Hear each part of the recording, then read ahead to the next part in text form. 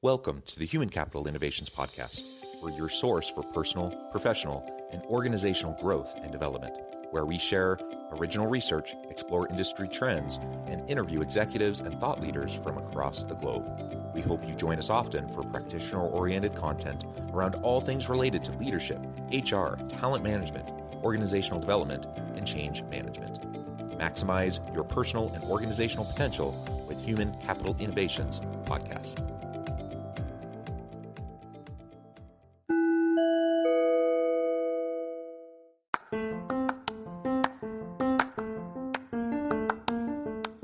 If you enjoy the Human Capital Innovations Podcast, enjoy ad-free listening by going to the Patreon page, and please consider contributing even at the producer or sponsorship level.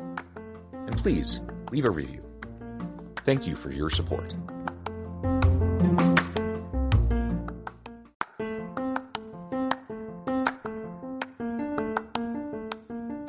Welcome to the Human Capital Innovations Podcast. In this HCI podcast episode, I talk with Nellie Wartoft about utilizing social learning in your enterprise learning and development strategy.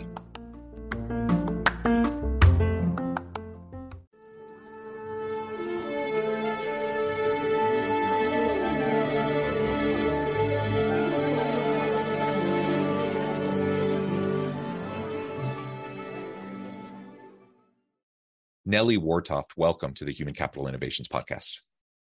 Big thanks, John. Glad to be here. It is a pleasure to be with you. Thank you so much for joining me. You are joining me from Singapore. It is 12 midnight for you. It's morning for me, 10 a.m. in south of Salt Lake City in Utah. I'm really excited today to talk with you because you're an expert in the area of social learning. We're going to talk about utilizing social learning in your enterprise learning and development strategy. So we talk a lot on this podcast about learning and development and reskilling and upskilling and all of those sorts of efforts within organizations. I'm not sure we've ever focused specifically on that component of social learning and how it can and should be integrated specifically into L&D efforts within an organization. So I think this will be a really great conversation. As we get started, I wanted to share Nellie's bio with everybody. Nellie Wartoft started as a young entrepreneur in her early teen years in Sweden. After winning several trophies in skeet shooting, Nellie turned her attention to educating the elderly on the internet and digital literacy to improve their quality of life. This social enterprise was more than a passion and a purpose for her. It sowed the seeds of her journey in social learning. At the age of 18, Nellie booked a single ticket to Singapore to build her career in business in what she refers to as the most buzzing and happening part of the world. And I've heard the same thing about Singapore. That's wonderful. In her first foray into the corporate world, Nellie rose through the ranks and was the youngest executive in the company to be appointed practice lead and become a top biller at the age of 23. She's placed over 150 executives into sales and marketing roles in Fortune 500 companies within the financial, legal, and consulting, technology, and media sectors. It was during her time as a recruiter that she spotted a stark skills gap that she was determined to fix. She saw that there was a need to refresh the way business professionals leveled up their actionable insights from industry experts. This led to the launch of Tiger Hall in March of 2019, a mobile SaaS platform for social learning, revolutionizing how professionals learn from one another. And I could really go on and on, but I'm going to pause there and give you a chance now, Nellie. Probably shorten that bio. No, it's great. And I'll pause there though and give you a chance now to highlight anything or reiterate anything that you feel is of particular importance for me and my listeners, just by way of context as we get started. Yeah, I think you captured it very well, and all the details were there as well. I would just emphasize probably like my experience and why it came to social learning, why I'm so deeply passionate about this topic is, first of all, my own experiences in education and how I just hated university. And I know that you're a professor as well, so that's going to be an interesting conversation, but I thought it was it's okay. Experience. Not everyone needs to love university. That's fine. Exactly. And I thought all of this money and time that is being wasted, it's just not a good fit for what you're going to do later in life. And then after that, I went out to work in recruitment.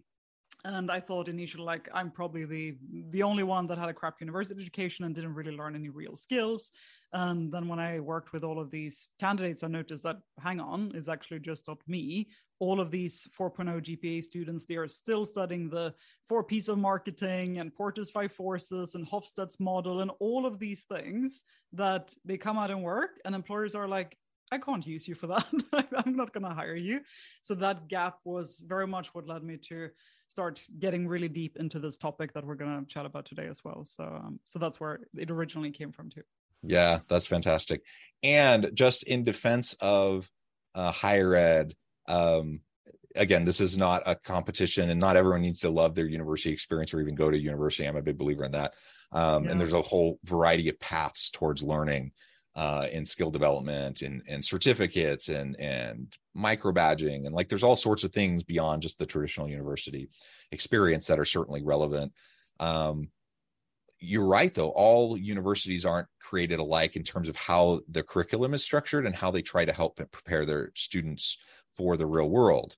And one of the things I really pride myself on at my university, and that we give a ton of attention, it's like the primary attention that we give to the development of our curriculum, is to be deeply embedded within industry, to constantly be getting industry feedback on what our curriculum is and what we're teaching to our students, and that all of our students are getting lots of opportunity for skill development, where they're doing applied learning projects, experiential learning, working on consulting projects with real companies as they're going through our courses, all that kind of stuff. So by the time they leave, the whole idea is that our students are shovel ready, like they're ready to hit the ground running, not just with theoretical knowledge, but with practical, applied, actionable knowledge and skills and capabilities to help organizations succeed from the get-go. And we're not the only university like that. There are lots that try to prepare students in similar ways, but that's something I'm very proud about at our university. And to your point about your less than wonderful experience, I think there's lots of universities that are being a little bit too slow to catch up to kind of this new world that we're in terms of learning and development needs. Yeah. And my counter to that would be, what about if you work those years instead, actually make a salary, you don't end up in debt for life? Would that be a better way of learning those practical skills? So, but that's right. And that gets into the discussion around affordability and the rising costs of higher ed. Man, there's a lot of stuff we can unpack there. All great points. Well, good. Let's unpack this then and talk more about really what is social learning. How do you describe that? And then we can get into your learning platform. How LMS has been trying to do that in recent years, and what your platform looks like. Yeah, I get a lot of questions around what is social learning and like how is it defined. And some people view it more as like peer-to-peer learning, which is correct, and some people view it more as social media, which is also correct, and it tends to like pull a lot of those different aspects in together, right? But I think an important thing to think about is just like the why behind social learning and why is it so effective. And if you look at when people in the workplace are facing a challenge right now, the most common way for them to solve that challenge is to reach out to a colleague and to ask a peer within the company and someone that they trust, right? Their solution to solving problems is not to go on and watch long videos or go into an LMS or go into a formal course or sign up for a university or anything. Their solution is, hey, can anyone help me with this? I have a one-to-one coming up with my team. How do I solve it? So that's the foundation. That's how most people are solving their problems today. And if you look at that in a learning context, and you look at like adding some stats to back it up as well, right? Like when you look at social experiences, for example, when you learn together with other people, the retention and understanding is increased by about 90%. So, and that's compared to around 5% when you listen to a keynote speaker, 10% when you're reading a book, and 30% when you watch a live class demonstration, right? So 90% is a super, super high retention rate.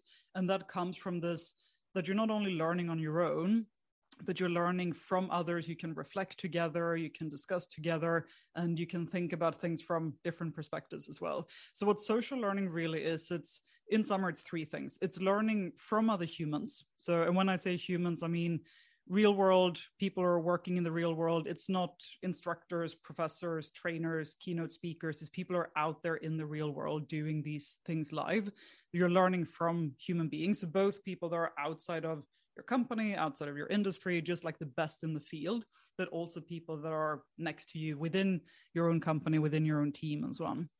And the second thing is that you're learning this together with others. So you're not on your own absorbing knowledge. And most of the online courses, if you look at MOCs, for example, like they force you to watch 27 hours of video content on your own in front of your laptop at home. And I'm like, the only time people would do that is if it's Game of Thrones or Squid Games or something. They're not going to sit and watch 27 hours of a leadership development course, right? So making it together with others, having those social interactions, like the world is social. Look at where people are spending their time. They're spending it on Instagram and TikTok and all of these platforms, right? And there's a reason behind that.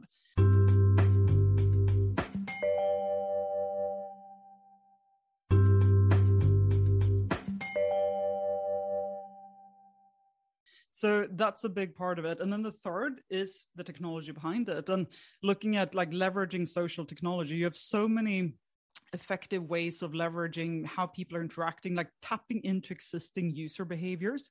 Because looking at what people are doing when they're scrolling feeds, they're chatting, they're listening to podcasts, they're watching stories, like this is how people are spending their time every day.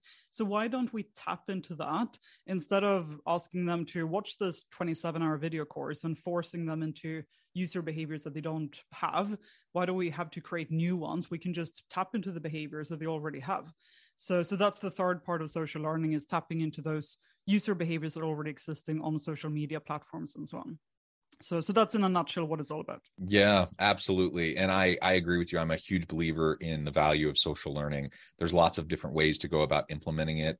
And your comment about the online learning that's just a bunch of videos is it lands well with me. That is not good course design. That's not good learning design.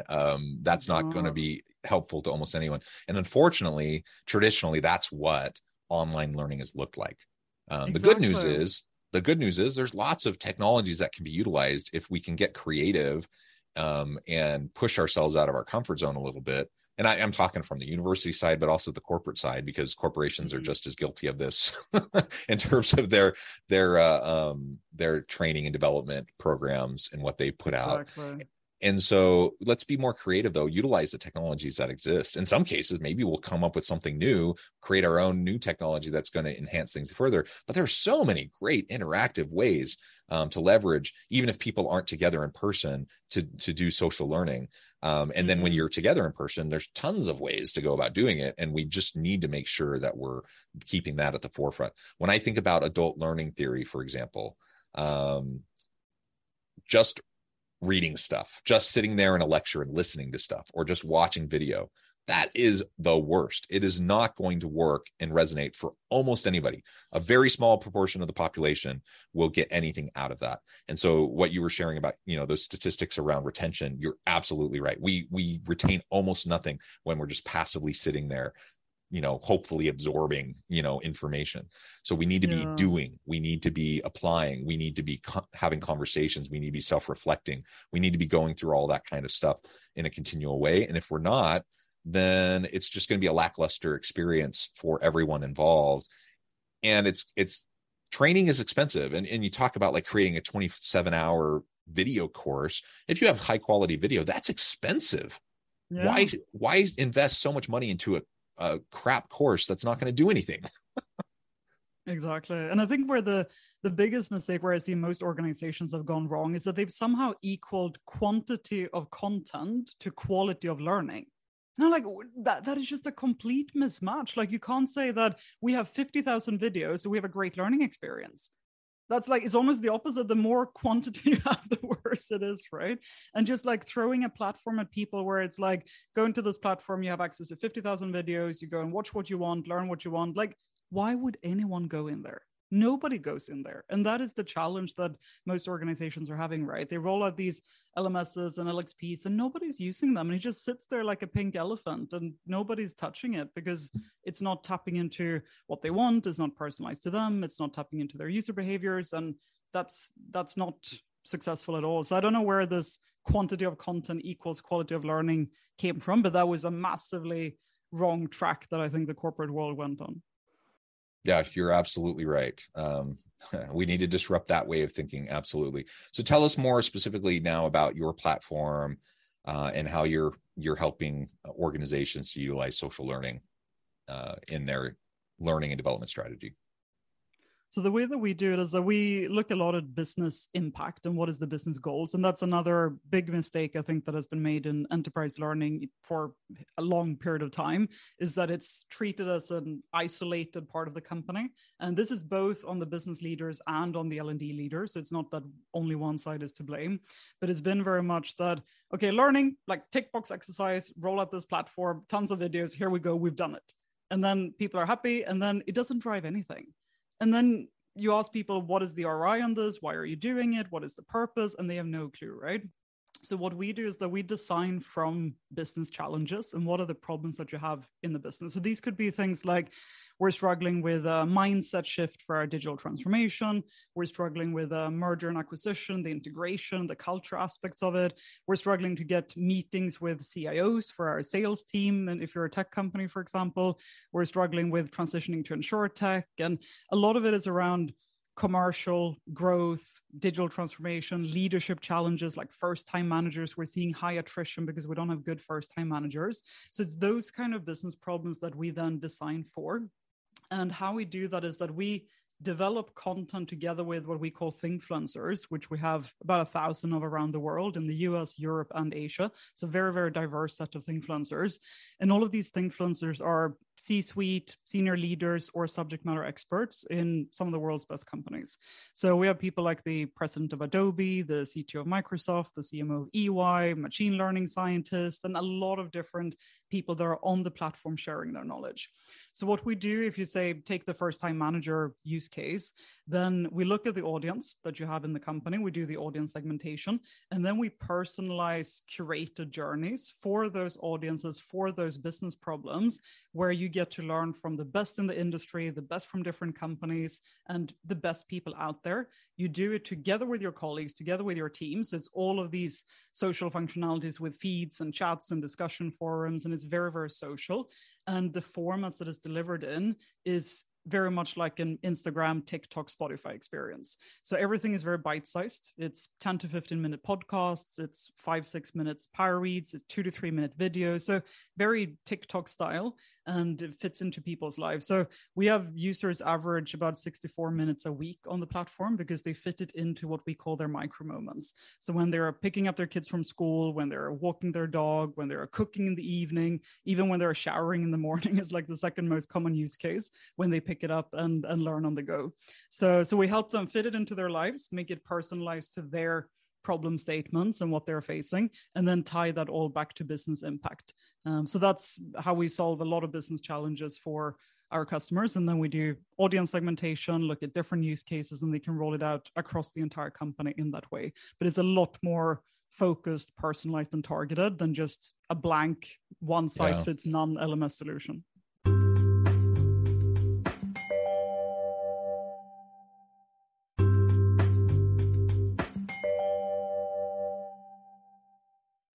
Yeah, I love it. And I think you've made reference several times to different social media platforms, such as like the TikTok experience. And that is so addictive. Like you get into TikTok, and there's, I was watching a show the other day, like a Hulu show. So an ad came up midway because we don't pay for like the nice Hulu subscription. We do the ad-based one. And an ad came up for, I think the hashtag was, I learned it on TikTok. So the whole point of the ad was, learn an upskill on TikTok with these short 30-second or 1-minute things. And then like you get these life hacks, or you learn these different things and skills on TikTok. And I'm like, that's super interesting. But it's so addictive. They've really cracked the code. I'm sure there's more innovation to happen here, but the algorithm is very effective at helping draw people's attention in and hanging on to it. And so, if we can find ways to have those micro moments with our people, to give them the chance to reskill and upskill as like on an ongoing basis. So it's not something where like a couple times a year you go to like a 2-day retreat and you get some training, or whether that's in person, or you watch all these videos on the e-learning platform for the organization or whatever. Like those types of approaches were never super effective, but we're far past that in what the technology will allow us to do in a meaningful way. And so let's adapt and get going with some of these other approaches. I know the World Bank says that over 1 billion people will need to upskill and reskill by 2030, just the shifting nature of work, disruptive technologies, automation, like all those sorts of things. We just need people with different types of skill sets.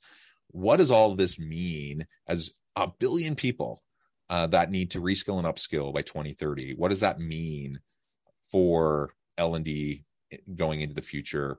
And what do you see as those most important skills and competencies, capabilities that are going to be necessary in the coming decades? Yeah, it's a crazy amount of people, right? Like 1 billion people needing to upskill and reskill is like impossible to fathom how big of an audience that is to cater learning for. And I think it's interesting because it's very much going in two directions, right? So if you look at the skills and the knowledge and talent that is in demand, it's very much going away from what people used to like study and what people used to do, and you see it going in two directions. So either you go down the super technical route, and that's where we see a lot of demand for data scientists. Like, can't be enough data scientists in the world. I don't know how scarce they are. 3D printing, AI, ML, all the metaverse coming up, like all those technical areas, that's one side of it. But then what you see on the other side that is becoming even more in demand are the soft skills, right? Or what I call power skills, because it's actually the most powerful skills you can have. And I just read an article in Harvard Business Review earlier today that was about the C-suite and the most critical skills in the C-suite. And they had looked at job descriptions in the past 20 years and seen that it was 30% up for skills like social skills, communication, empathy, all of those, and like 30% down for industry expertise, managing financial and material resources, and all of those traditional CEO skills. So you see it all the way up to the C-suite, and it's skills coming up like growth mindset, change management, a lot of communication skills, communication, collaboration, teamwork, things like agility, learning agility, all of these areas come up. Creativity is a big one too. And this is what we see also with the customers that we work with, for example, when they do leadership development programs, it's many of them that now start to incorporate a lot more social skills into those leadership development programs. And not only, it used to be more technical, right? Like, this is how you do a one-to-one, and this is how you do this and that. Whereas now it's more like just developing social skills, relationship building, and all of those areas. And it used to be more that you did relationship building as a means to an end, but the end was still achieving the business outcomes. Whereas now the relationship building part of it and the communication, that's almost number one, and then business outcomes are secondary. So I think that's been a very interesting change. And it is this very clear divide. Like, it's super technical skills and super soft skills. And there's almost nothing in between that will be left, because all of that will be pretty much automated.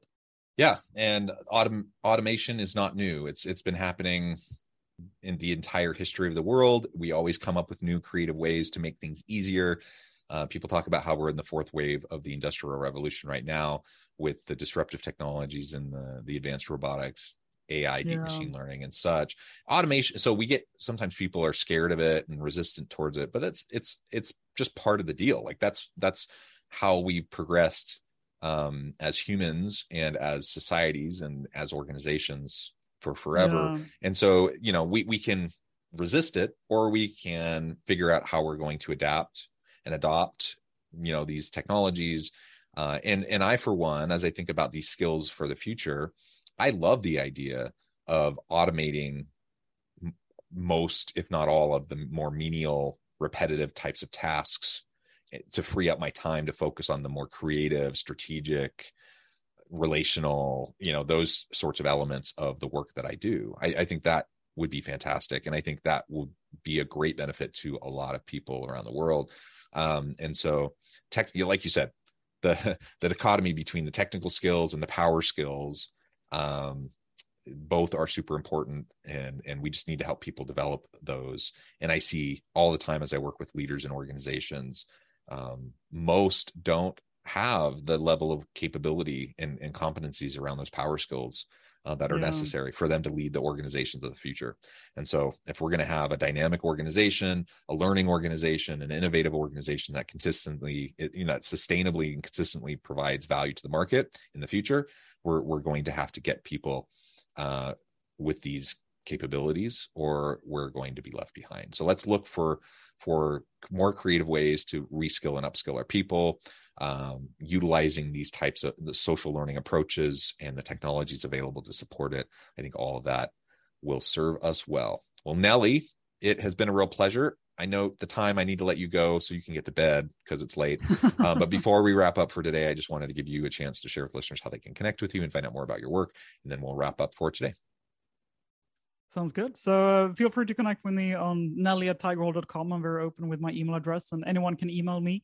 And then, of course, on LinkedIn, I'm very active on LinkedIn and share many of my thoughts and so on there. So feel free to connect with me on LinkedIn or nellie@tigerhole.com. Wonderful. Thank you so much, Nellie. It's been a pleasure. I encourage listeners to reach out, get connected, find out more about what Nellie and her team can do for you. Check out her approaches to social learning. And as always, I hope everyone can stay healthy and safe, that you can find meaning and purpose at work each and every day. And I hope you'll have a great week. Do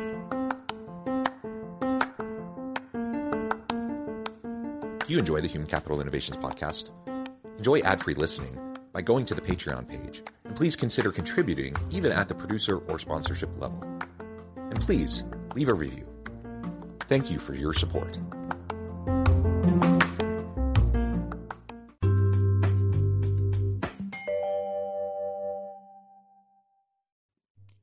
Thanks again for joining us for this episode of the Human Capital Innovations podcast. I hope you stay healthy and safe and that you have a great week.